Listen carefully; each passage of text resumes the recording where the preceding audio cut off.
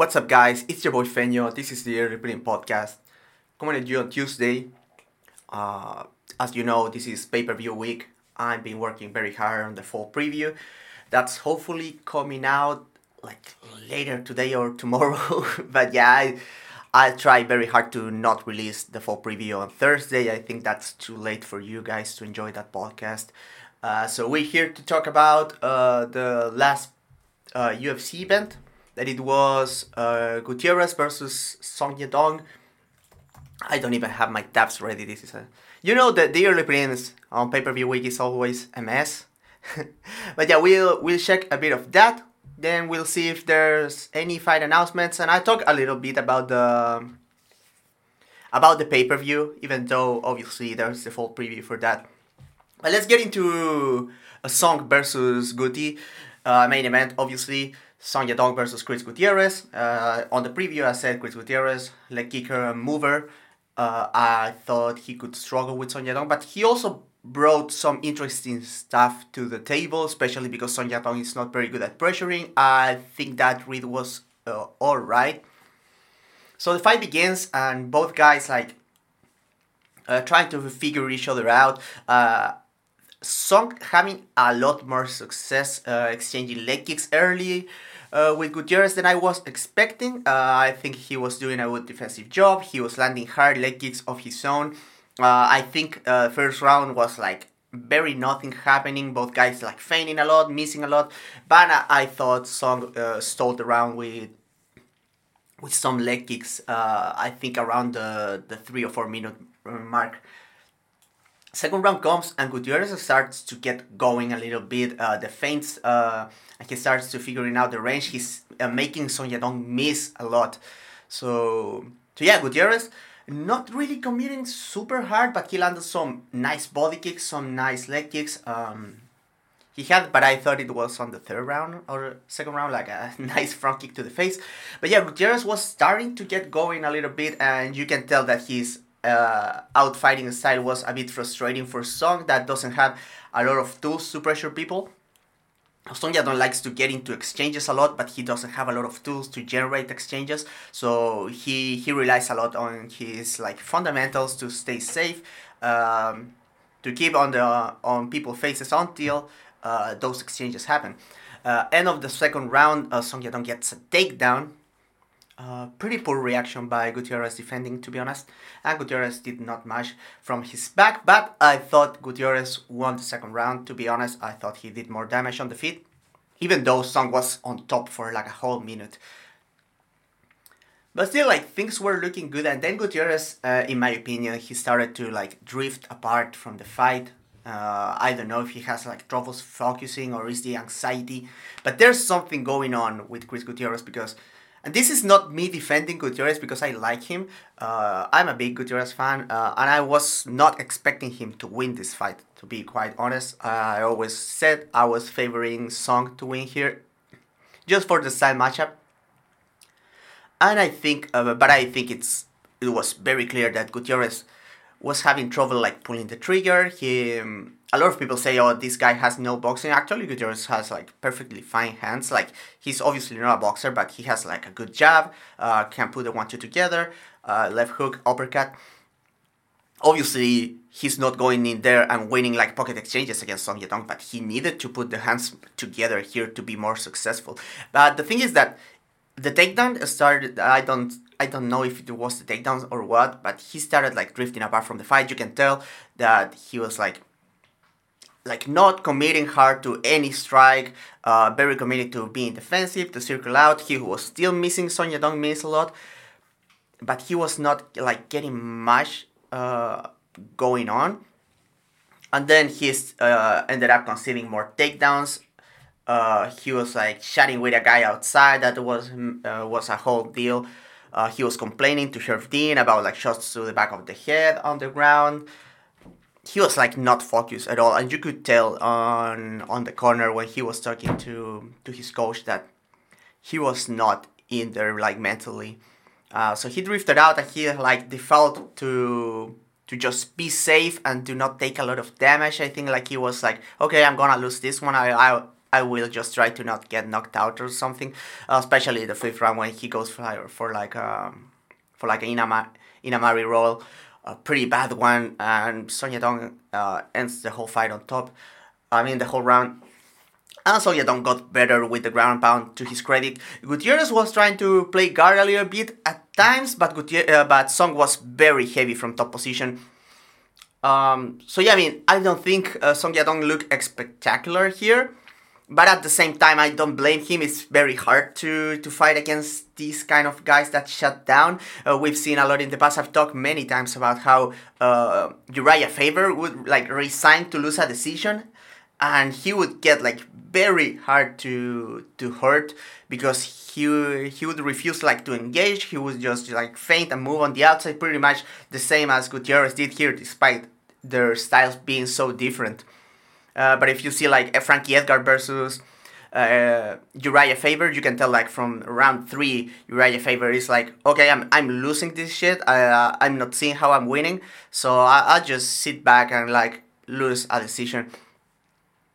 And I think we saw kind of that thing here, but Gutierrez, like just getting inside his head. I was commenting on Twitter how, because Gutierrez and Martinez came to the UFC like at the same time, and they are like training partners. Obviously, they always in each other corner, and they have like kind of similar style. Martinez a lot more of a pressuring guy, and obviously a southpaw. And Gutierrez a switch guy, but that likes to fight on the outside. And I think like from a technique standpoint, excuse me.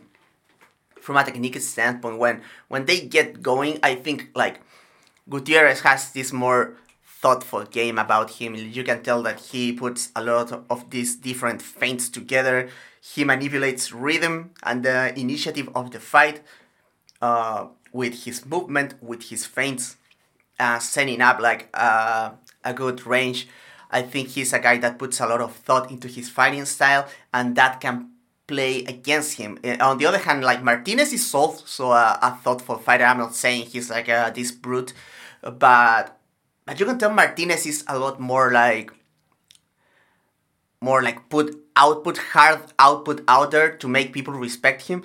And I don't think it's a thing of power. I mean, obviously Martinez probably a bigger kicker than Guti, but Guti is a big kicker. Like he landed one body kick on Song Yadong, and he had his body like red hot immediately. And we've seen the TKOs with leg kicks by Gutierrez. He hurts people all the time with kicks, so I don't think it's a problem of power. We've seen Gutierrez put people like out with big movements like the Dan Abbott Kerrell or the Frankie Edgar fights.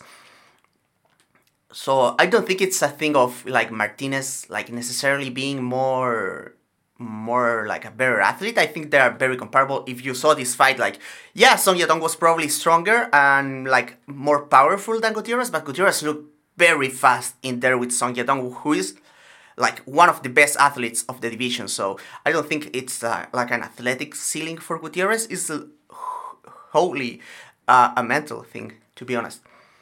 And yeah, I'm not talking a lot about Gutierrez because I like him.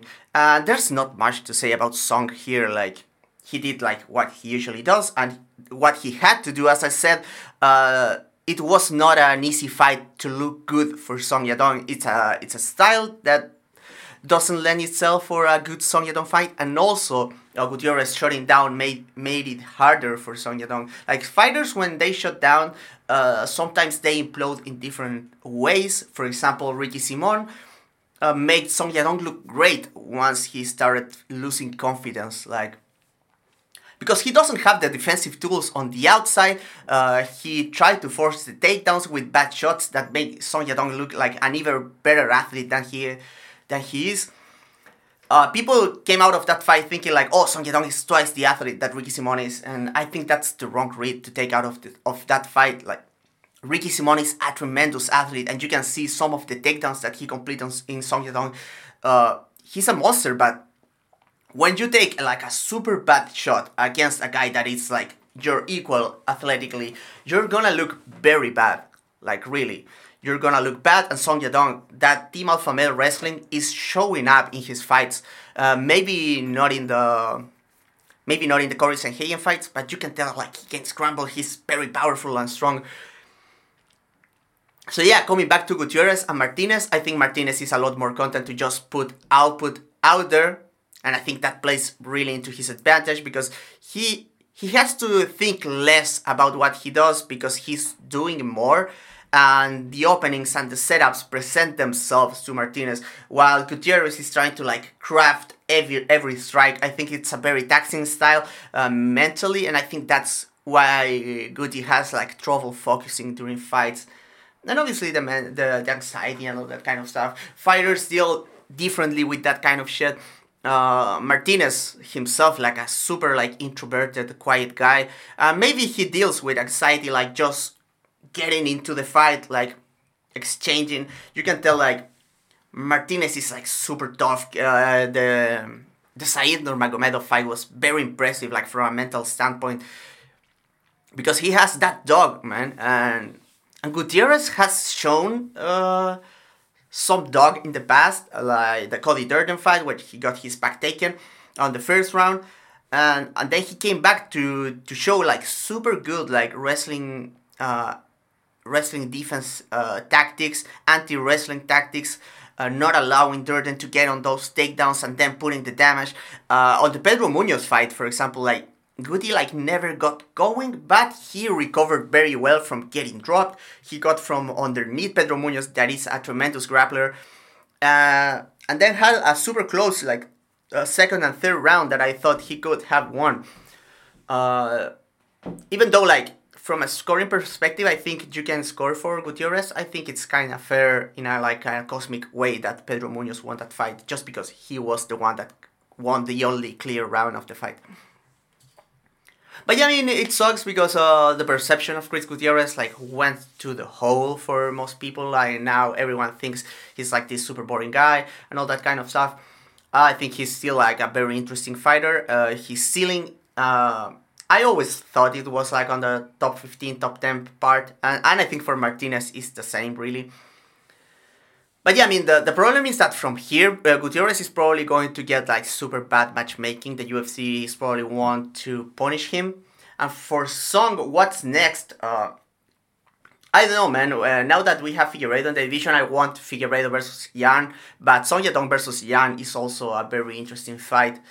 So does this fight make me think less of these guys? For Guti, yeah, it's a bit disappointing. I thought that he had a good style for 5 rounds, but sadly the mental side of things is not quite there to do that. For Song, I think like people are kind of disappointed that it was boring. I do not blame Song Yadong. I thought he looked good. The limitations that he had in this fight are limitations that have been long-standing for him. But let's be honest, there's not a lot of like outfighters, like committed outfighters in the style of Gutierrez that are very frustrating to fight. Maybe O'Malley when he gets on the outside, but O'Malley is like obviously like way more dangerous than Chris Gutierrez because he has like super dangerous hands. He's a lot more active on setting up dangerous shots and that kind of stuff.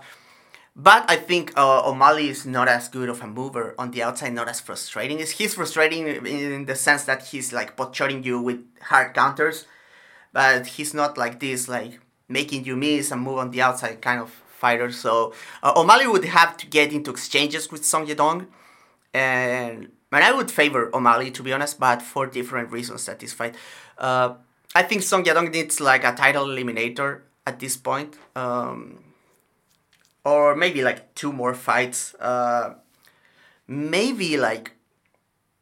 No, winner of Merab versus Cejudo is probably getting the title shot, right? Song Yadong, a rematch against Corey Sanhagen doesn't make much sense. So... yeah, it's probably the Yan fight. If they don't make Figueiredo versus Yan, they should make Yan versus Song Yadong. Co-main events, Khalil Roundtree versus Anthony Smith. This fight was supposed to be Roundtree versus Murzakanov, which was a very interesting fight. Anthony Smith filling in short notice.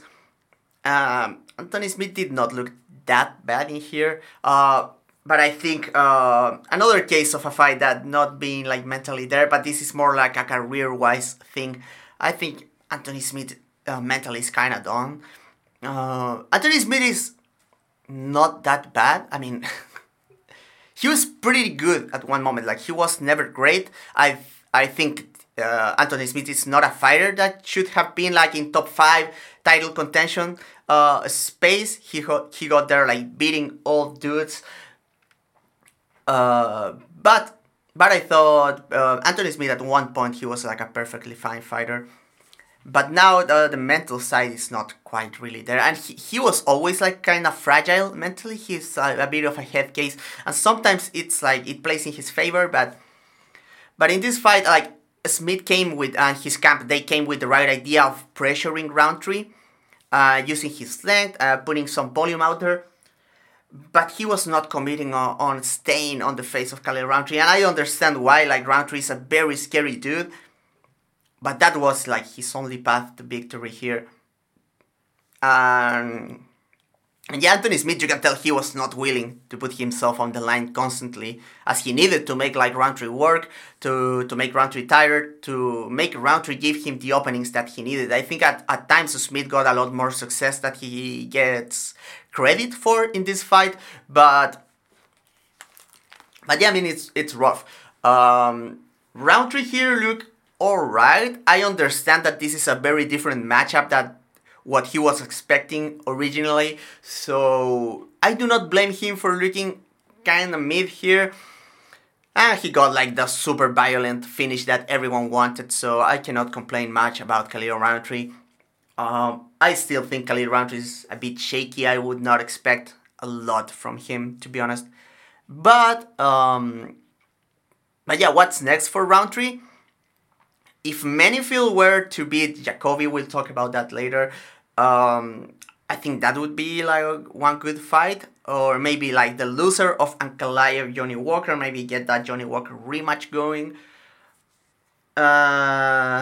Maybe Khalil could fill in for Blachowicz, since Rakic wanted to fight Jiri, and Jiri said that he could fight him in like March, not February, as Rakic is asking for. So I don't know, but yeah, I mean, Khalil, I think it's a fighter that when he puts it together, he's more of a like top 5 material than Anthony Smith ever was.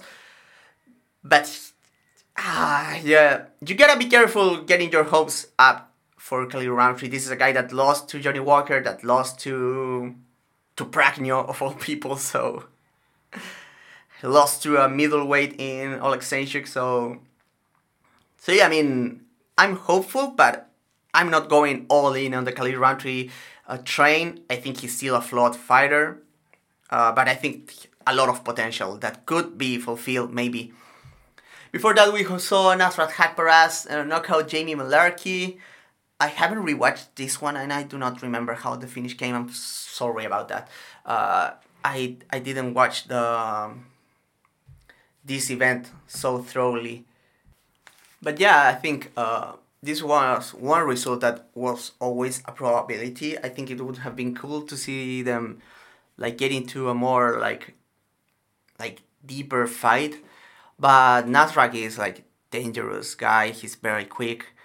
And Mullarkey's defense is like hit and miss. Like, he has a lot of proactive head movement, but if you can time him right, like, you can like just do it. So yeah, I mean, good for Haqparast. Probably a ranked opponent next if this wasn't it. I'm not sure. But yeah, I mean, Haqparast has been looking solid in his last 2 fights. I think he's been putting it together, and he's been improving, especially the lead hand has been seeing a lot of improvement. Nasrat, obviously, like a southpaw that is very left hand heavy.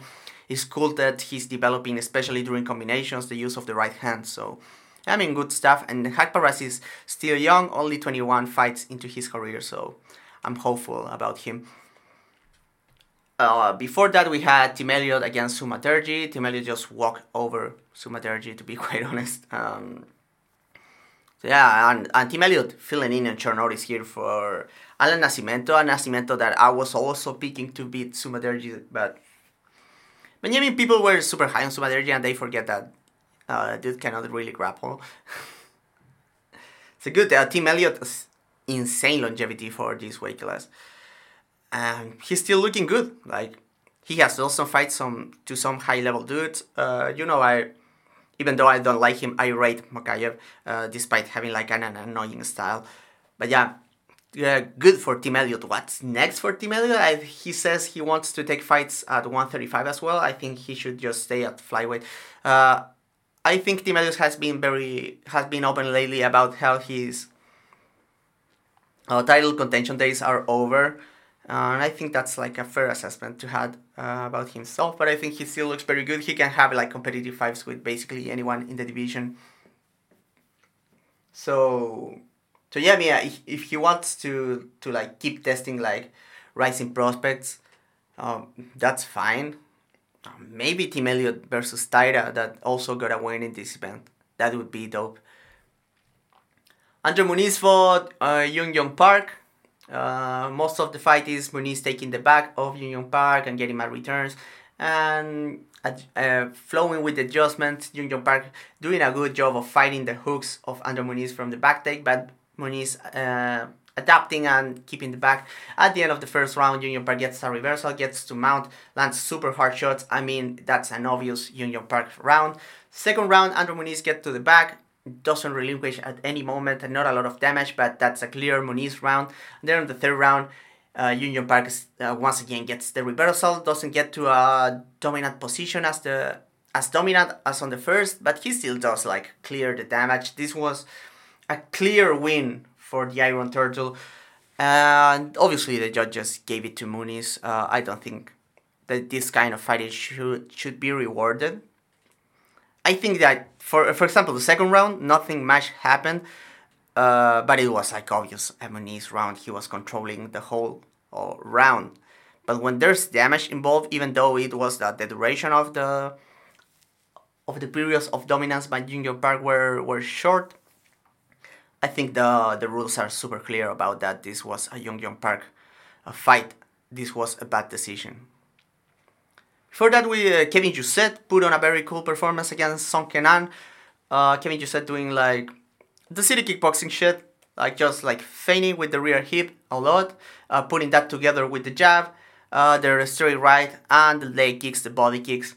Jousset also pretty strong in the clinch, as he has a judo background. He was landing like nice uppercuts inside, trying to catch Song Kenan with some elbows. Song Kenan also with some nice elbows.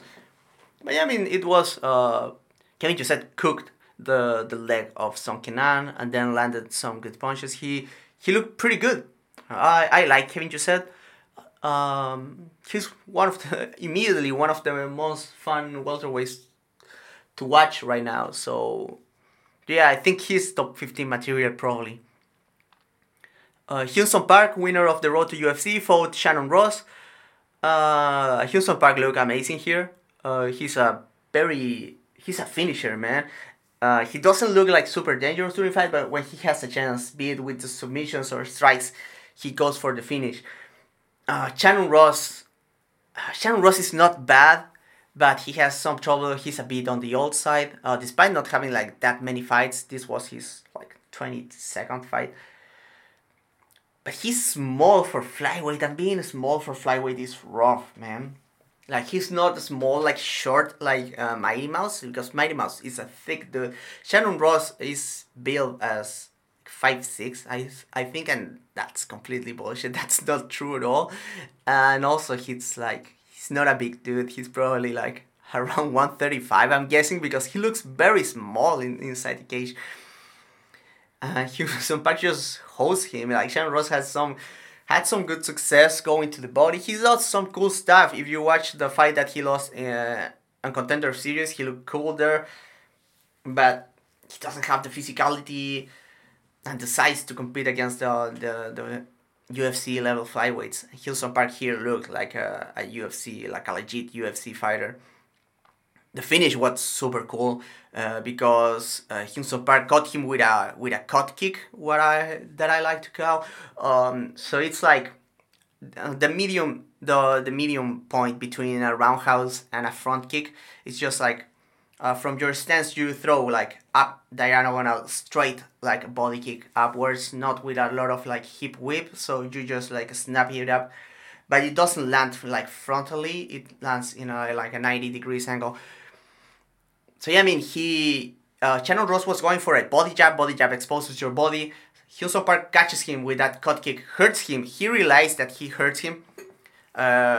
Feints going forwards, very cool detail that Hyun Park sells very cool in these like finishing sequences. He reminds to feint something that we saw in Volkanovski versus Jair Rodriguez. So he feints, Shannon Ross closes the distance, disengages, nails him with a nice body hook, with a left hook to the body, straight to the liver, like very like rotational hook, like very nice technique on that body hook. And then he pushes forward, and then he puts like the 1-2 and nails him with an uppercut to the body on the left side. And it's like not a lot of fighters have like distinct like uppercuts and left hooks to the body in that kind of situation. Just most guys just have only one of the two, and because they are somewhat interchangeable in this context. But here for Hyun Park, it made sense to use these both different but similar punches in both, because the left hook that he landed on the clinch break, very tight, compact, rotational, probably with his weight on the back foot. And then when Shannon Ross is against the cage covering up, he lands this long uppercut but still digs in with the weight, very heavy in the front foot. So it was very cool to see. And obviously I'm a sucker for body shots. So yeah, I'll be watching next Hyun Park fight. Shannon Ross, you might think he's getting cut after this.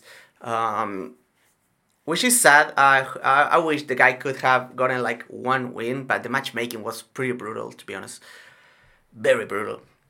Steve Garcia for Melquizael Costa. Melquizael, I was expecting this one to be exciting, but Melquizael put on the wrestling shoes for some reason.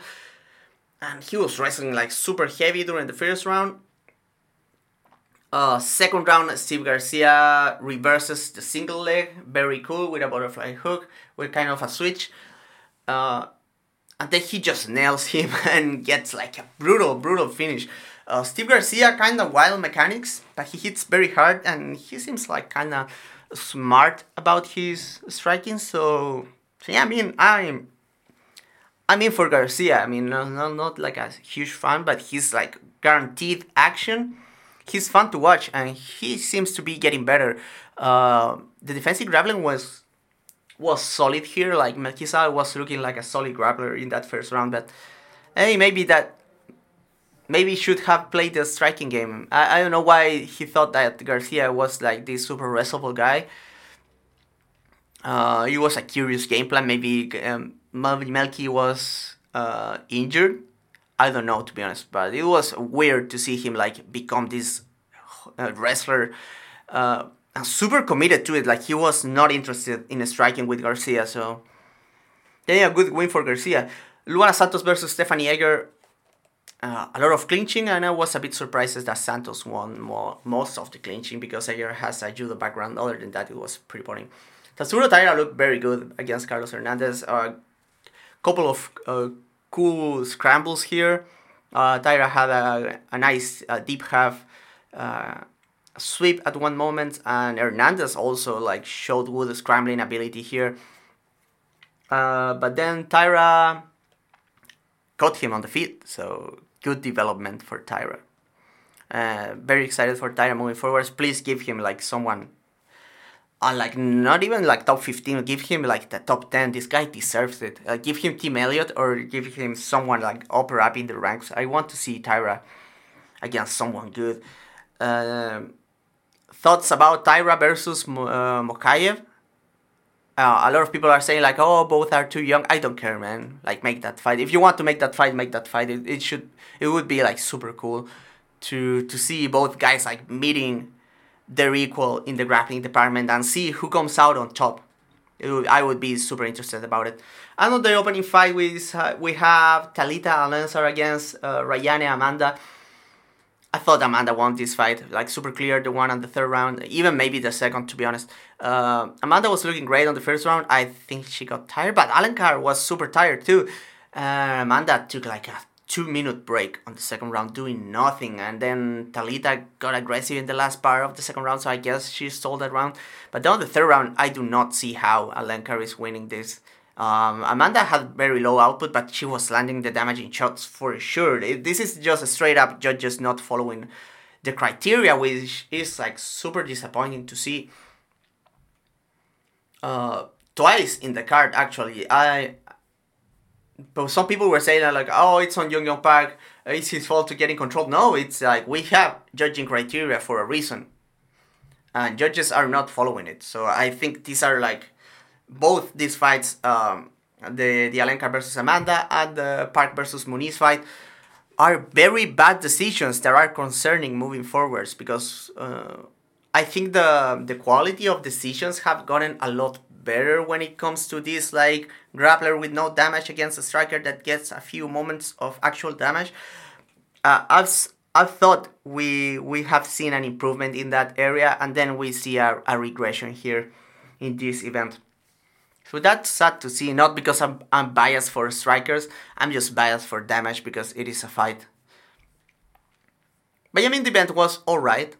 Obviously, the main event was not super exciting, and obviously it hurts the reputation of bantamweight that has this like super exciting division.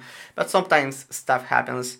I hope Gutierrez can bounce back from this. But I'm expecting, to be honest, the UFC to be very cruel with the matchmaking to my boy Guti from here onwards. You know, the UFC resents the boring main events. For Song, as I said, hopefully the Yan fight, that would be very exciting. And if Cejudo versus Merab doesn't happen for whatever reason, I'm all for Song versus Merab. So let's check some fight announcements. Tai Tuivasa is fighting Marcin Tybura at UFC 298.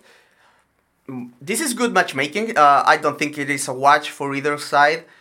Tybura probably looking to grapple here, but Tai Tuivasa is like a bad wrestler, but he's like a heavy, strong dude, so he's not super easy to take to the ground. And Tuivasa is pretty competent in the clinch, so it's interesting to see how this plays out. Tybura obviously brings the pace, the wrestling, he's funky, and Tuivasa big power, kind of clever despite being super limited.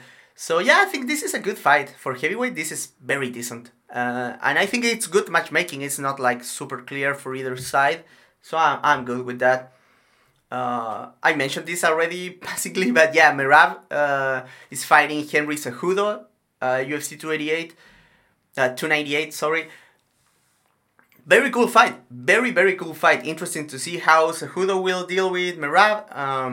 I think Merab will for sure try to wrestle Cejudo. He's not going to give a fuck about the credentials, to be honest, and especially after seeing the success that his teammate Aljo had. This is an interesting fight. I will have to watch tape, but I think Cejudo wrestling matches up better with Merab than with Aljo, especially Aljo being this lanky and very like cage based. And Merab, to his credit, is also like wrestles a lot against the cage, but I think Cejudo might have a better time defending the takedowns of Billy. And also like Sterling wasn't like washing Cejudo in the wrestling department. It was a lot of stalling, a lot of 50-50 positions. So I think it's the more interesting part is how Cejudo deals with the pace of Merab. Especially because Cejudo's cardio didn't look that great against Aljo, but maybe this only being like 3 rounds and this being like his second fight back, maybe he shows up in better shape with a little bit less of ring rust. But yeah, I mean, it's cool. It's a good fight. And I doubt it's going to be boring unless like Merab super takes over late. Maybe there it gets kind of lame, but Merab, to his credit, he's been getting a lot more damaging. So yeah, I mean, I'm super excited for this one. I'm feeling like Merab is going to take it, to be honest. What's next? Renato Moicano is fighting Drew Dober. Very cool fight. So yeah, we'll see if Moicano can get a takedown here. Obviously, he's a very good striker, so he can strike with Dover for sure. But I would have to favor Dover if the fight stays on the feet. because the southpaw and the huge power that Dover carries and the pressure, man. I don't think Dover is not super easy to get the jab and leg kick game going on, especially in open space, in open stances. Moicano is decent at fighting open stances fighters. But yeah, I mean, I think I'm favoring Dover, especially on the feet. If Moicano can somehow get takedowns, which is not impossible, he's very strong from the body lock. I think a rear naked choke by Moicano is not impossible. It's a super good fight, super good. Ode Osborne is fighting Jafel Filio. Very good fight for flyweight as well. So yeah, I mean, good fight. Obviously, like Filio throws very hard, but Ode is looking to have like a big striking advantage here. So it would be interesting to see if Filio can take this one to the ground. Filio is a very good grappler. I was expecting him to have a big advantage over Osborne in there. But Osborne not a guy that gets like wrestled. He has been losing on the feet the few times that he lost, but yeah, Filio probably like the best grappler that he will fight. Filio like not like a super layered takedown artist, but he throws very hard, especially with the kicks. He's very aggressive. I think Filio is Nova União guy, and yeah, I mean, if he can get a clean takedown, or he can latch to your back, it can get like very complicated for Osborne. So it's a very cool fight. Danige is fighting Lerone Murphy. This one is a big fight for featherweight. Finally, Lerone Murphy gets his chance to stop to the elite of the division, as Ige is working as this sort of gatekeeper to the elite. I think Murphy has some clear technical advantages, but Ige is tricky. He's super well-rounded. He's dangerous, more dangerous than Lerone, I would say. And Murphy has had lapses. He has been hurt here and there, and Ige brings big danger here. And also it will be a test to the cardio of Lerone Murphy. We've seen Murphy had some sketchy, like close-ish fights. So we'll see. It's very, very good fight. Very excited about this one. Caitlin Chookagian is fighting Macy Barber. Barber, after looking great against Amanda Ribas. So this is like also like her ticket to the elite of the division. You know, Chookagian has been, to her credit, very, very hard to beat. Like no one, like, other than the Andrade fight and obviously the Valentina one, she had nothing for Valentina, but other than that, like, Chookagian wins every fight. She lost that fight to Fiorot, but that was super close. Like, even like you could score that for Chookagian, to be honest. So if Barber wins this one like convincingly, that would be very impressive. You gotta consider that Chookagian getting kind of the old side and a long career, especially a lot of UFC camps under her belt. So the possibility that she's starting to slow down is not out of question. But yeah, I mean, she has a tricky style, and Barber will have to show some good skills to win this fight. So if Barber wins this one, that would be very impressive, to be honest. And finally, Daniel Marcos is fighting Aori Shileng February 10th. And not much to say about this one. Should be very exciting, though. Like, some people are kind of mad that Daniel Marcos had like a boring fight with Davey Grant, and a boring Davey Grant fight sounds like inconceivable, but I think Marcos will bounce back with a better performance here against Aori Shileng, who is like very aggressive himself and not as tricky to fight as Davey Grant, so should be a good scrap. And those are the announcements. Why don't we like take a quick look at the pay-per-view before leaving? So yeah, this Saturday, UFC 296 is Edwards, the champion, versus Covington. We have a very stacked card, to be honest. Opening, we have welterweight action between Randy Brown and Muslim Salikov, the king of Kung Fu. Should be an action-packed welterweight bout. No complaints there. If Randy Brown Randy Brown wins here, he could be looking to get into the top 15. I think Randy Brown is a good fighter. Muslim Salikov, very good, but getting on the outside, getting a bit inconsistent with his performances, and this is a tricky matchup against someone that is very, very long, so we'll see how that plays out. Shamil Gassiev, that is coming from Contender Series, is fighting Martin Budai. This is a fight between two very large dudes. Gassiev, the more athletic one with the wrestling background, actually pretty good at shooting to the legs. So that would be interesting for Budai. Budai is like this consistent, grindy guy that uses his size to bully people against the cage, land good knees. Solid overall guy. So, probably not the most exciting fight, but it's I think it's good matchmaking. I think Budai probably deserves fighting ranked opposition at this stage. Maybe he's getting punished for being boring here. But to be fair, Budai had a cool performance in his last outing, beating Josh Parisian. But yeah, I mean, it's interesting to see if Gassiev can get takedowns. If he cannot get takedowns, can he put his fast hands against a decent striker in Budai, who's going to put the size on the other dude, because both guys are very large. But I think that Budai is the heavier dude inside the cage, so that would be interesting to see if Gassiev shoots, and if Budai gets taken down, will Budai be able to get back up? I know he has a jiu-jitsu background, and if Gassiev ends up on bottom of a large dude like Budai, so yeah, maybe this fight might be boring, but it's interesting matchmaking. I won't complain about it. Andre Fili is fighting Lucas Almeida. This is lanky boys striking at featherweight with a chance of Fili taking the wrestling route, but should be a very good fight. Almeida, combination kickboxer, likes his touch combos a lot. Fili, the switch stances, the long jabs into the leg, the head kicks, super good double leg. That Team Alpha Male guillotine is also always present.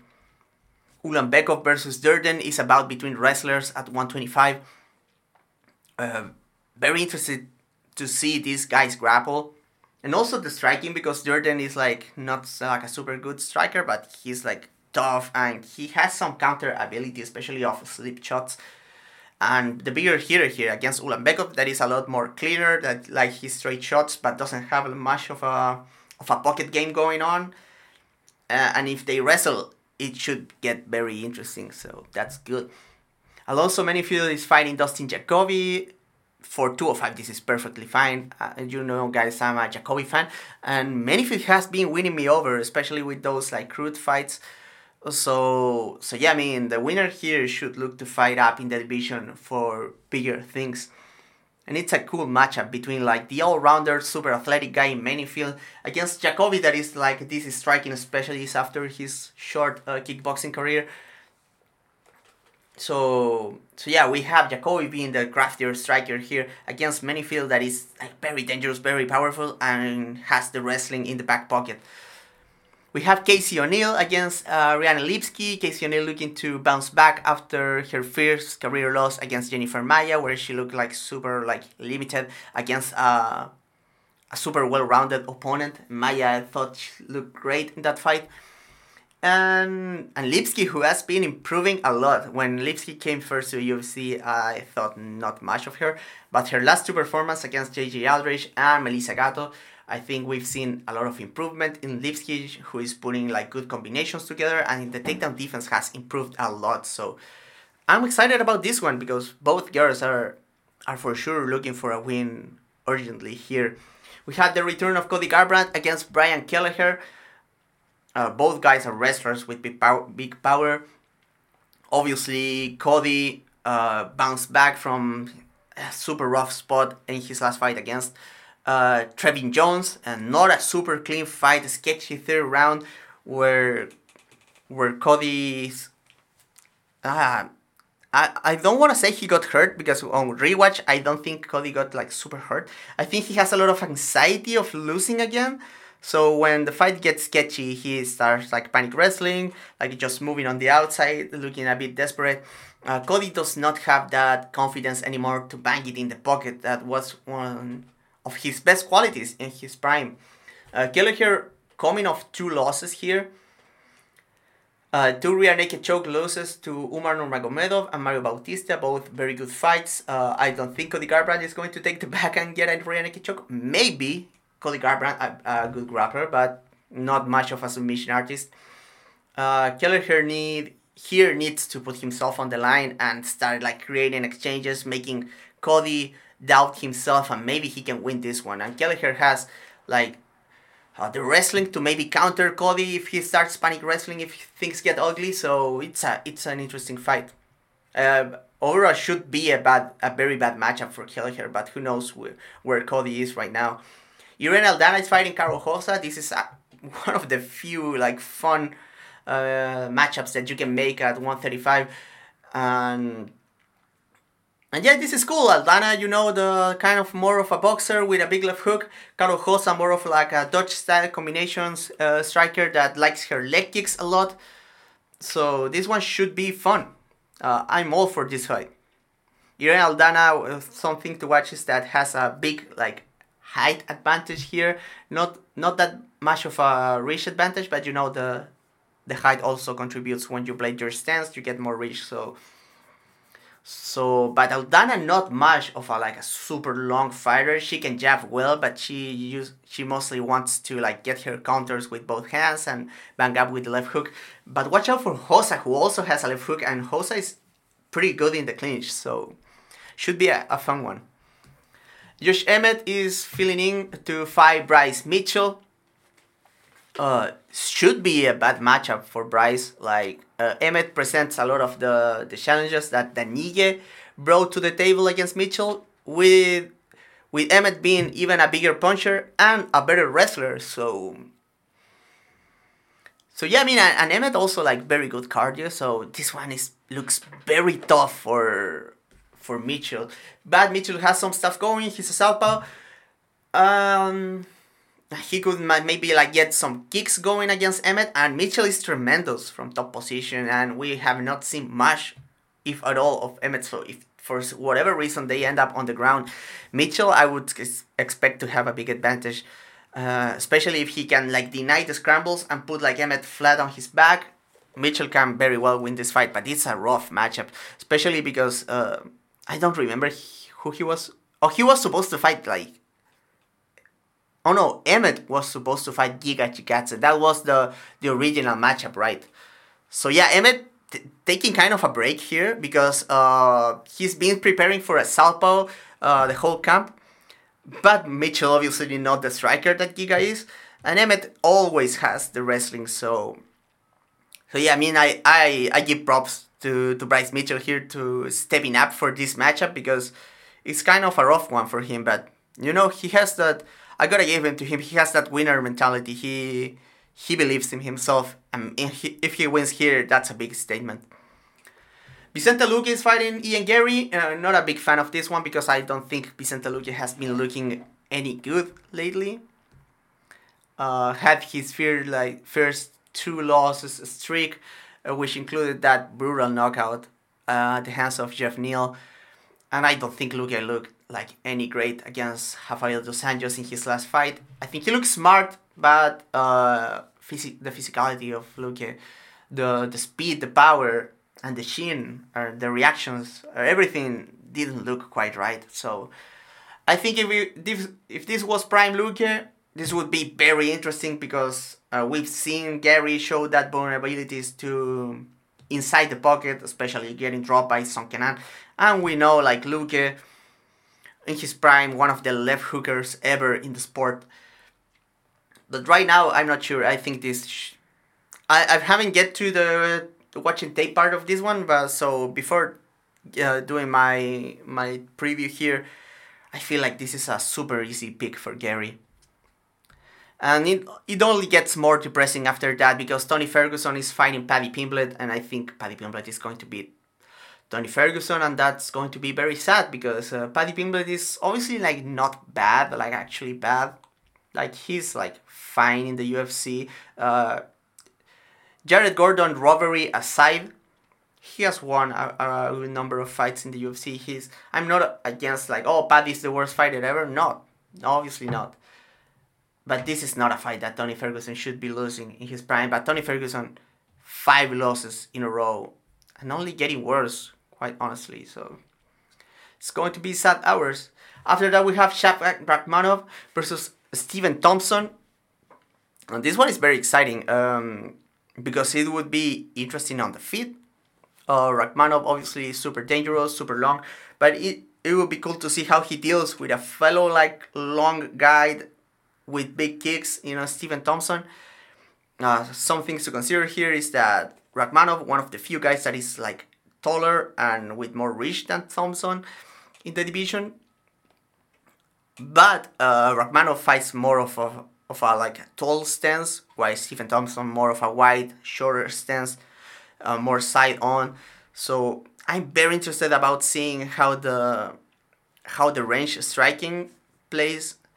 There, Rakhmonov not super active about looking for takedowns, but maybe he will here. And from top, Rakhmonov should be like the most dangerous guy that Thompson has faced. Like, Burns obviously is like super dangerous grappler, but he had trouble because the takedowns weren't clean. He did not get like Thompson in like super compromised positions in the ground.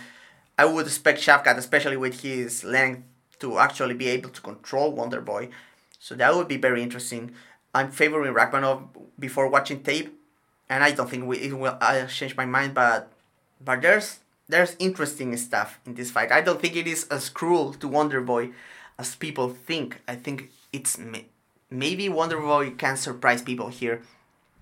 Then we have the co-main event for the flyweight title, Alexandre Pantoja versus Brandon Royval. As I've said before, it's kinda lame that they're making Pantoja fight like Royval like right away. He fought him like 2 years ago. Royval obviously has that 3-fight winning streak, bouncing back from 2 losses, 2 Moreno and 2 Pantoja. I don't think this is fair, to be honest. Yeah, as a Pantoja fan, I don't think it is fair that he has to beat this guy twice. He already beat him. They should have given him another challenger, to be quite honest. I think the matchup still favors Pantoja a little bit, but I'm concerned about Pantoja gas tank, even though he showed tremendous heart, fighting tired in that fight against Moreno. 5 rounds. But yeah, Royval, insane cardio, dangerous striker, he has power, he has a submission. So yeah, this fight makes me nervous as a Pantoja fan. I think Pantoja can win it again. He obviously just did it, but yeah, I don't like this. I don't like this rematch. I think it's a bit on the undeserved side for Royval. I think when you lose a fight, it's kind of unfair for the winner for you to get that fight against, because you're like rolling the dice again to see if you win. I don't think like Royval should maybe get one more win, to be honest. And the main event is Leon Edwards versus Colby Covington. Covington obviously doesn't deserve the title shot, to be honest. Like, what has he done? He's like 2-2 on his last 4, and his wins are against both retired guys in Tyron Woodley and Jorge Masvidal. The losses were to Kamaru Usman, both of them, but both like super convincing. And Edwards is coming off 2 wins against Kamaru Usman. But it is what it is. It's still kind of interesting. We'll see how Colby approaches this to put his pace, his takedown attempts against Edwards that has looked very solid. But even in his like tremendous performance against Kamaru Usman last time out, showing improved ability to keep the center of the cage, and even against the cage, like using good tactics to stay safe. I think Colby is less dangerous than Usman, less skilled than Usman, but he will be a lot more insistent, and that will test the mental game of Leon for sure. And like Leon is not unbreakable mentally. We saw him on the Kamaru Usman the first fight for the title, their second bout. to kind of check out for most of the fight, and then he pull out, obviously, the miraculous comeback. But yeah, I mean, getting into that territory mentally can be tough against Covington. Covington, for all his flaws, he will be very insistent. He will fight to the end to win. And he will recover from sketchy parts of the fight. Covington will not get scared if he gets knocked down, for example. If he loses a few wrestling exchanges, I do not expect Covington. Covington will keep trying, and that can be very dangerous. So yeah, that's one thing that Covington brings to the table that maybe Usman doesn't. Usman obviously tried to pressure on both fights, but the pressure that Usman brings to the table it's different. It's different. Covington is more of a pace fighter, and even if the striking is even if he's a lesser striker than Edwards, even if Edwards can defend the takedowns because he defended against a better wrestler in Kamaru, is that mental side. Because I don't think even Covington has this a better gas tank than Leon necessarily, but he will dog this fight. So that's what makes it interesting, actually. I'm favoring Leon from a skill standpoint, but I would not be surprised if Colby makes this one ugly and makes Leon check out for moments, and out of that moments he can bullshit something. I'm not saying bullshit the scorecards, just starting to get success. We saw Colby having success late against Kamaru in the rematch. So yeah, I mean, Colby, for all his flaws, is super mentally strong inside the cage. He doesn't doubt himself a lot. Even when we've seen him rocked against Usman, he's still he has that dog, man. You cannot deny. I'm a Colby hater, obviously, but he got to the top of the division, mostly beating old people. But he has some good qualities as a fighter. He's not complete trash. You cannot discard him. And I think this fight is interesting. I think Edwards is going to win, but I think it's an interesting fight. And that's the pay-per-view. I've never talked so much about the pay-per-view before the full preview, but I just wanted to give you guys some insight. In the meantime, I know the full preview is super long. This podcast is also getting long, but it's long in a different way. That is a lot more detail-oriented. Here is me just shooting whatever I think. And yeah, that's the podcast, guys. Let's wrap this up. What